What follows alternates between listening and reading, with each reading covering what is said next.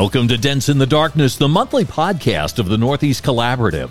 We're a new church network that empowers pastors to lead and launch healthy churches in Northeast America. I'm your host, Tim Madeira from WRGN Radio, and I'm here with NEC's Executive Director, Dan Nichols.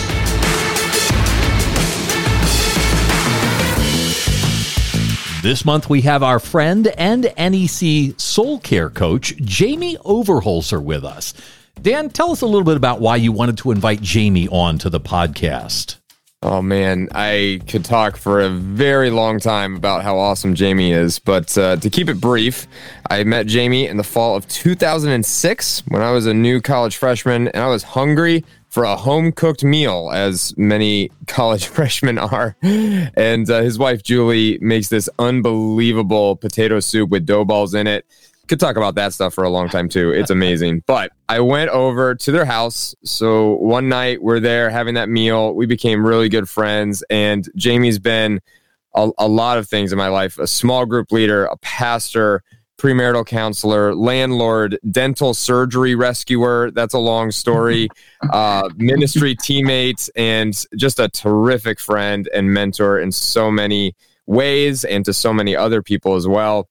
So he has this amazing ministry of shepherding shepherds, and I'm really excited for him to do some of that here in this episode. Wow, it sounds like you guys go way back, and we want to have Jamie kind of introduce himself to us and give everybody kind of an overview of your family and your personal story, Jamie.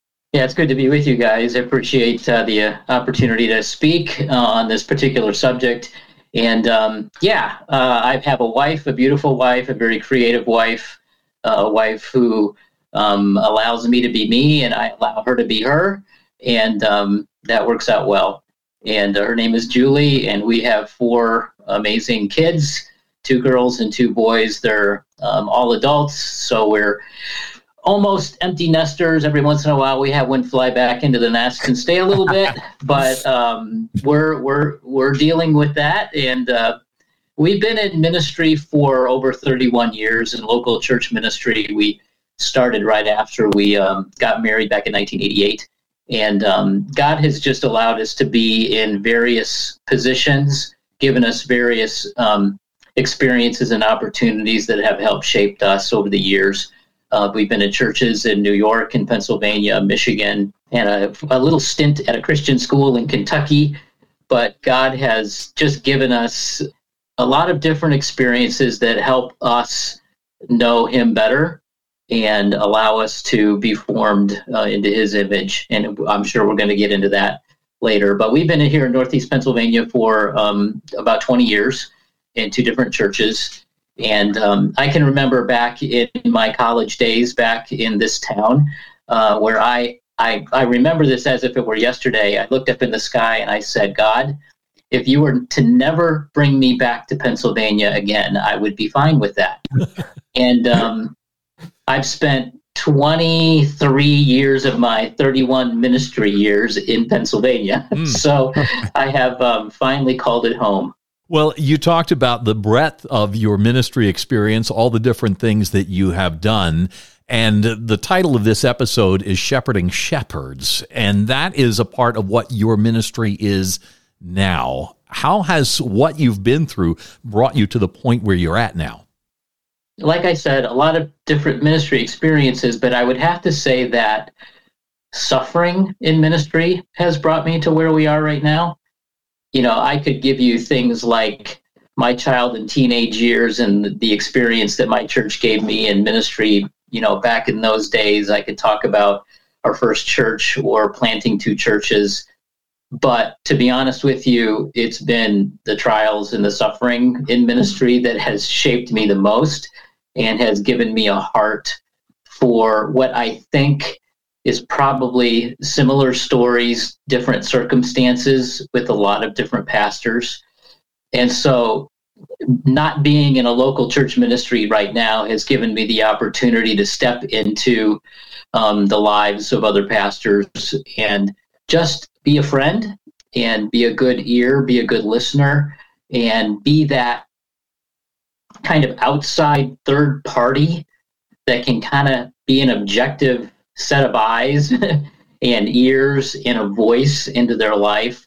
Because as a pastor, I know that I wish I would have had the ability to walk alongside someone in that capacity, or to have someone walk alongside me in that capacity. Mm-hmm. Because at times I simply felt isolated. I felt like I couldn't talk because I might be gossiping. I couldn't talk to somebody else because I might be sinning. As far as getting my thoughts out and my frustrations out, and please don't misunderstand me. I've had many joys and many wonderful people and wonderful experiences in ministry. But again, I have to go back to what has shaped me the most into being able to do what I'm doing now with other pastors, and that is knowing what suffering is like and knowing how that can develop perseverance and character. I'm sure that there are a lot of listeners right now that hear your words and they're ringing true with them. I think of the book by Anne Graham Lotz, Wounded by God's People, discovering how God's love heals our hearts. And that healing, I assume, for you has come as well, and now you're using that for others. Yes. Healing. Yes. Okay. I don't think I'll speak just for me. I don't think we ever get to that point where I say I'm completely healed. Okay. We have scars that indicate that something happened. And, every once in a while something bumps into that and you kind of wince and you remember some things. But the thing that I've learned as well, because I don't want to come off as finger pointing at God's people, but during some of those hard circumstances in my ministry, especially over the last 10 or 12 years, I've learned how I've contributed to that too. I've learned how I've had weak spots in my life that have been exposed because of those confrontations and clashes and tensions that I've had with the sheep. So it takes two, but I've learned that going and getting help, and I did that probably about 4 or 5 years ago. I drove to Philadelphia every Monday for 6 months in a row and went to see a Christian counselor simply because I had to figure out why I was reacting the way I was to some of my sheep. And, I would encourage them to go kind of get themselves figured out and I'll get myself figured out, and maybe we can come back and make this happen. And sometimes it works, beautifully. And unfortunately, sometimes it doesn't. And people walk, and you have to deal with the pain that comes from losing friends and losing people. Yeah, I think especially in this season with all of the challenges swirling in the last calendar year, ministry leaders, especially, pastors, people who are in vocational ministry, I mean, there's a huge question about sustainability, right? Like how am I going to stay in ministry for the long haul? And what have you found to be, I mean, you were alluding to it a little bit there as far as, getting real about your own struggles and, your own weaknesses, going and seeing a counselor. Like, what are some other things that you found are really helpful for staying in ministry for the long haul? I think one of the major things that come to mind is stop trying to prove yourself. I think back to the baptism and the temptation of Jesus. If you remember, the baptism of Jesus was this beautiful kind of like Trinitarian reunion. You don't see that very often, where you have the Father and the Son and the Spirit coming together in just an amazing way. Yeah. And one of the things that happened there was Jesus was being affirmed and given an identity from the Father. He was being loved. He was being affirmed. He was given the identity as my beloved son. And what son doesn't want to hear, "I'm pleased with you," from their father? So that was huge. You are my son. And then if you read the scripture, the Spirit, and depending on which gospel you read, the Spirit either either led Jesus or drove him into the desert. And immediately, Jesus had his identity confronted. Both times, the first two times, Satan said, if you are the Son of God, do this. So he immediately got his identity challenged. And basically Satan said, if you are, then prove it. Turn these stones to bread, jump off the pinnacle, do all these things to prove it. And Jesus is like, I don't have to prove anything to you. I am who I am. And he went through such a struggle for those 40 days that, angels had to come and minister to him. That's how much that took out of Jesus. That's how much he had to withstand the confrontation to his identity.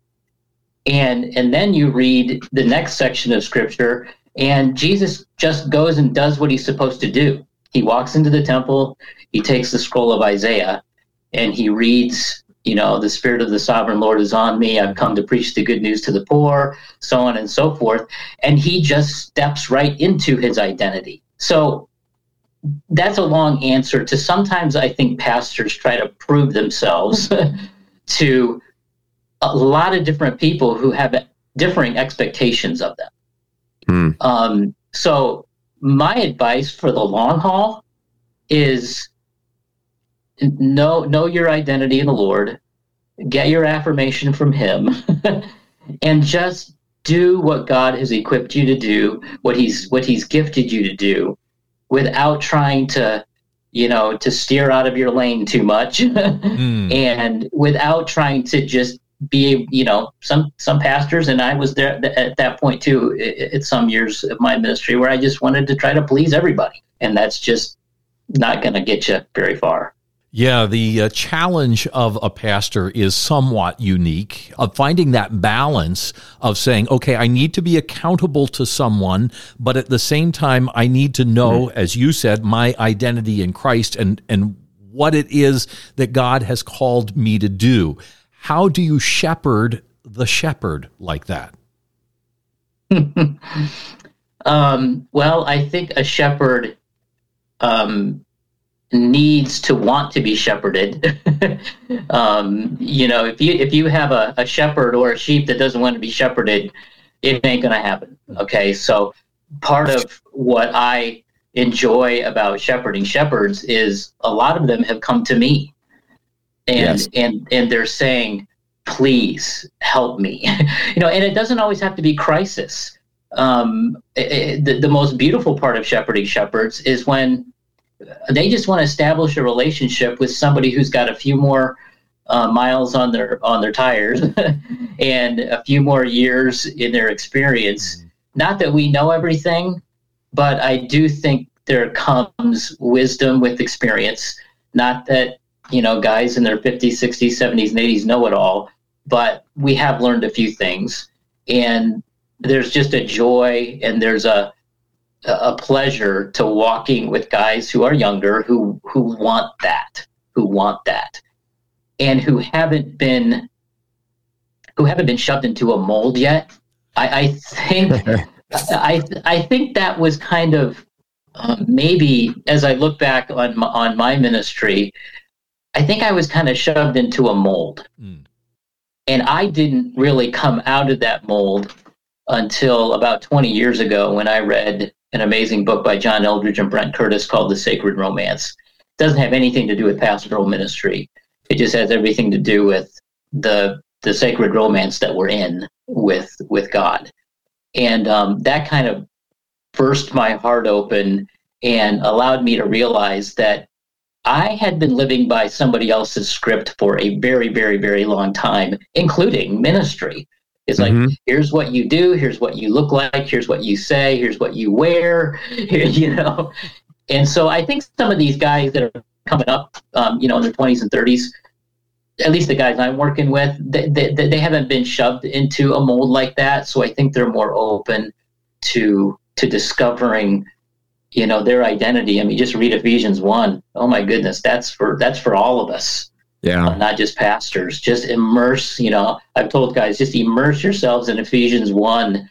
When you lack confidence, when you lack vision, when you lack the words, when you lack the patience, just go back and understand how God sees you, and just allow yourself to wear that. Now, you deal with pastors, as you've said, some young pastors, some older pastors. As you have worked through this process with them, what are some of the wins that you can share with those who are listening? Somebody that's been turned around in their ministry because of the work you've been able to do with them. Well, maybe in the process of being turned around, not completely turned around yet. And again, like I would say, more than half of the guys that I'm walking with right now, they don't really need turned around. Okay. They just need somebody walking with them that cares deeply for their soul. But I can give you one example of a couple out in Colorado that I was put in contact with. He's a campus pastor at a multi-site church out there.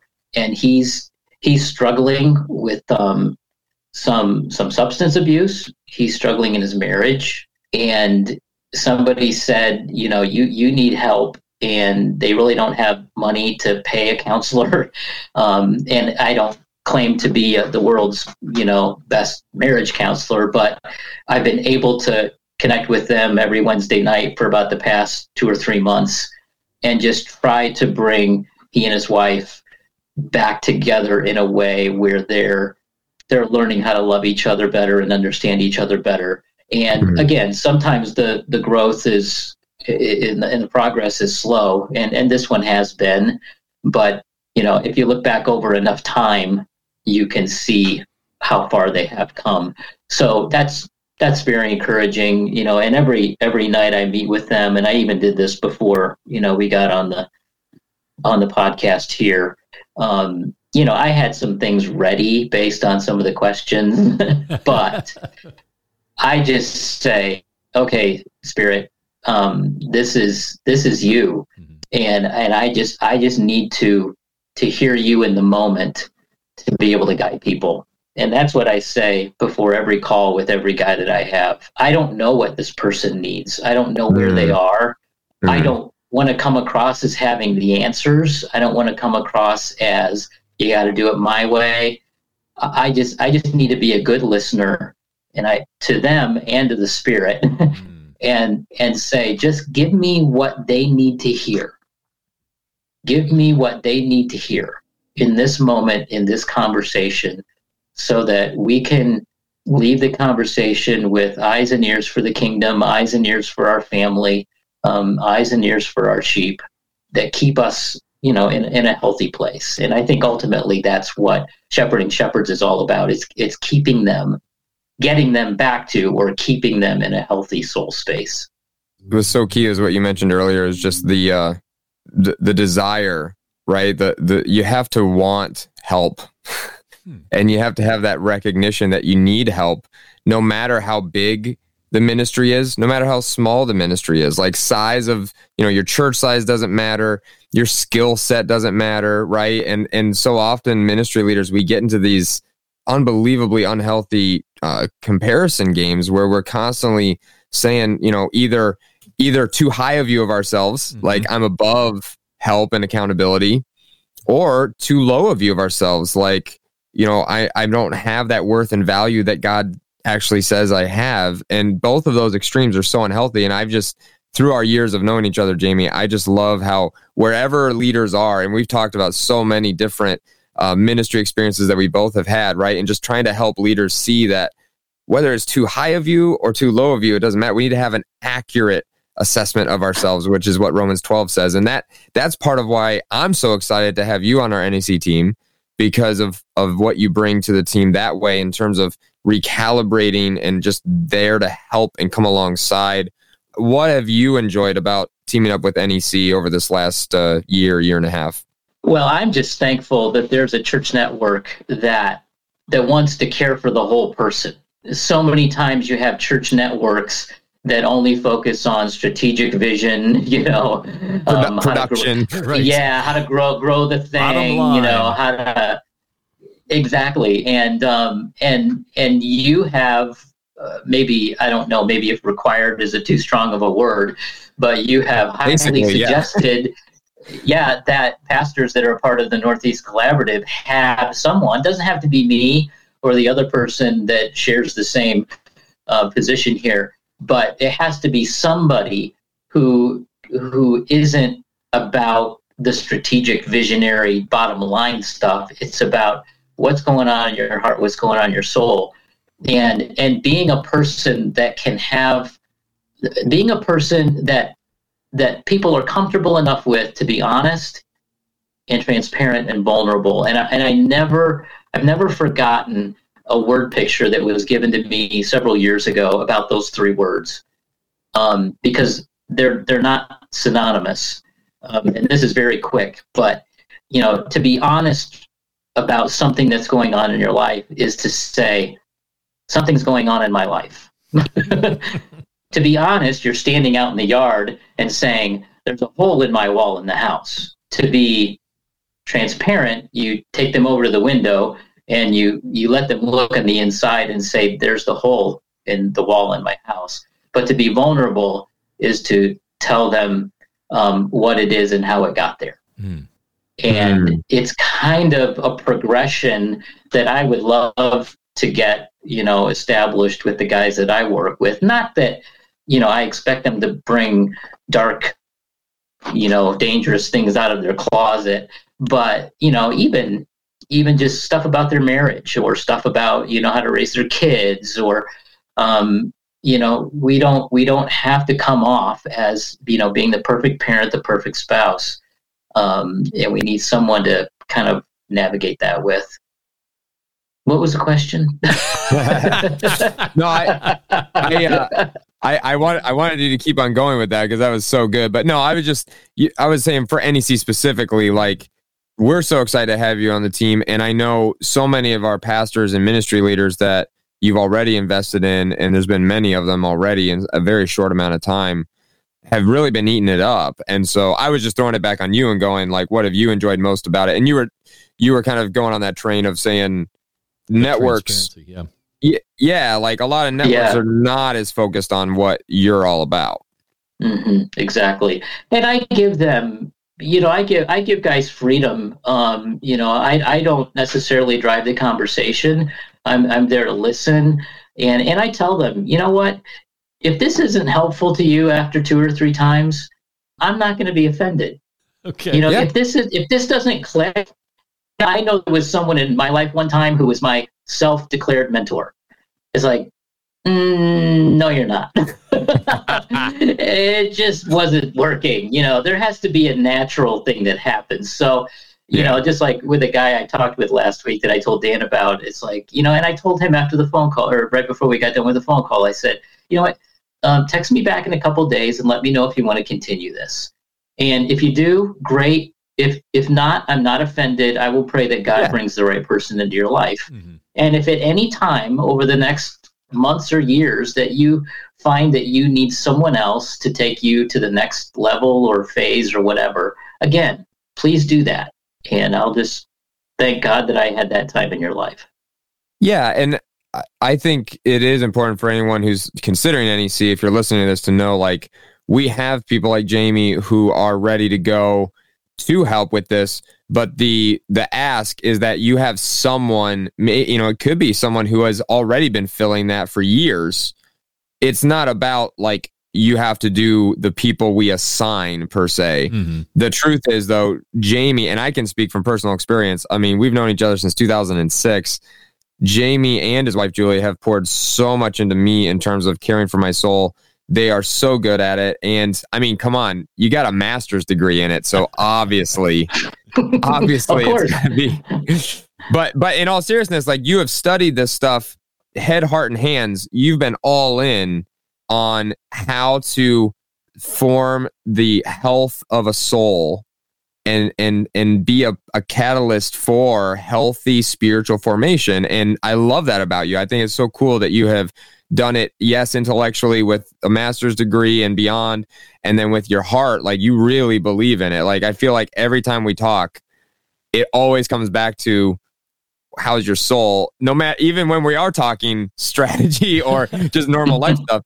And then with the hands, you and Julie have just, I mean, in so many different ways, have really gotten your hands dirty in ministry and taken bumps and bruises, but continued forward to let people know that even in the tough times, God is faithful. And even when ministry doesn't seem like it's this, this dream that some people go into ministry thinking like, oh man, it's going to be this incredible thing. And sometimes it is. There are those seasons. But for most of us who've been in ministry for any length of time, the more mundane and difficult days definitely outweigh the mountaintop experiences. How I even got involved in shepherding shepherds was out of my own soul pain. I providentially stumbled across a website one day, and it was called Standing Stone Ministry with the tagline of Shepherding Shepherds. And I thought, wow, there is such a thing. And I contacted them with the purpose of wanting someone to shepherd me. And, I had just turned 50, and I thought, I'm not too proud to say that at this point I need some help. Right. And so I contacted them. I spent an hour telling a man named Ken my story. And at the end of the conversation, he said, "Oh my goodness, Jamie, we need people like you in our network." Oh, wow. And I said, "Why?" He goes, "You've been bruised and beat up and battered, but you still love the Lord. You still love the church, and you didn't give in." Yeah. Mm-hmm. And that started my part-time ministry with Standing Stone to shepherd other shepherds. Now I'm, got the connection with NEC. And I never got a shepherd out of that whole thing either. Well, we appreciate your being open to the move of the Holy Spirit, to dive into this with both feet, and to help others to walk a path that you have in many ways already walked. How can we pray for you? Great question. One is a very practical thing. We would love to step into this ministry on a more full-time basis. But it is a support-raised ministry. So we need to raise more support and be able to step into this for more hours during the week than what we do now. So that's a prayer concern. And the other one is just that, we're connected with the right people. The right people are connected with us, that we are just so in tune with the Spirit that we're able, to really be a help to people that are just yearning and hungering for this type of relationship. And I'm humbled, I'm honored to be doing that, because pastors really do have, as a part of their job description, something that no one else in Scripture is given. And that's in Hebrews 13, where it says the spiritual leaders watch over the souls of their people. Nobody else is given that command. And I don't even know what that means. I just know it's pretty weighty. It's pretty heavy. I have to watch over the souls of people. That means I have to enter into their lives. That means I have to help bear their burdens. That means I grieve over what they're grieved over. I got to get my hands dirty in their lives. And if a pastor is bearing that responsibility with his sheep, then, oh my goodness, his soul is going to need some care as well, big time.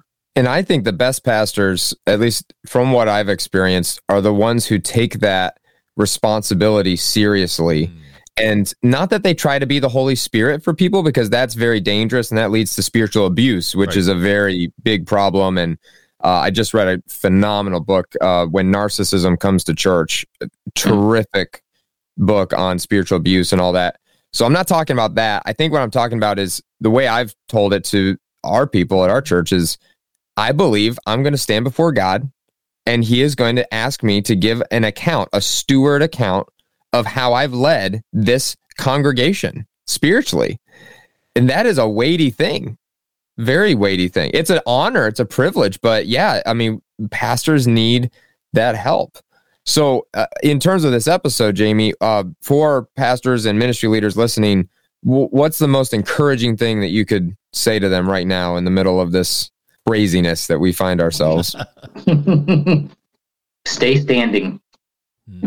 Stay standing. Back to what I referenced before, don't try to prove yourself. This is not a time to try to prove yourself. And don't do this alone. Find a few people, find those kindred spirits, find those soul care people that you can connect with. And this one has really, God has really been convicting me about this one for the past couple years, but he just brought it up again today. Pastors need to be okay with not being recognized, for their ministry, because part of living well in the kingdom is Matthew 6. You pray in secret, you give your alms in secret, you take care of the needy in secret, because why? Great is your reward in heaven. And so I think some guys just need to chill out, me included.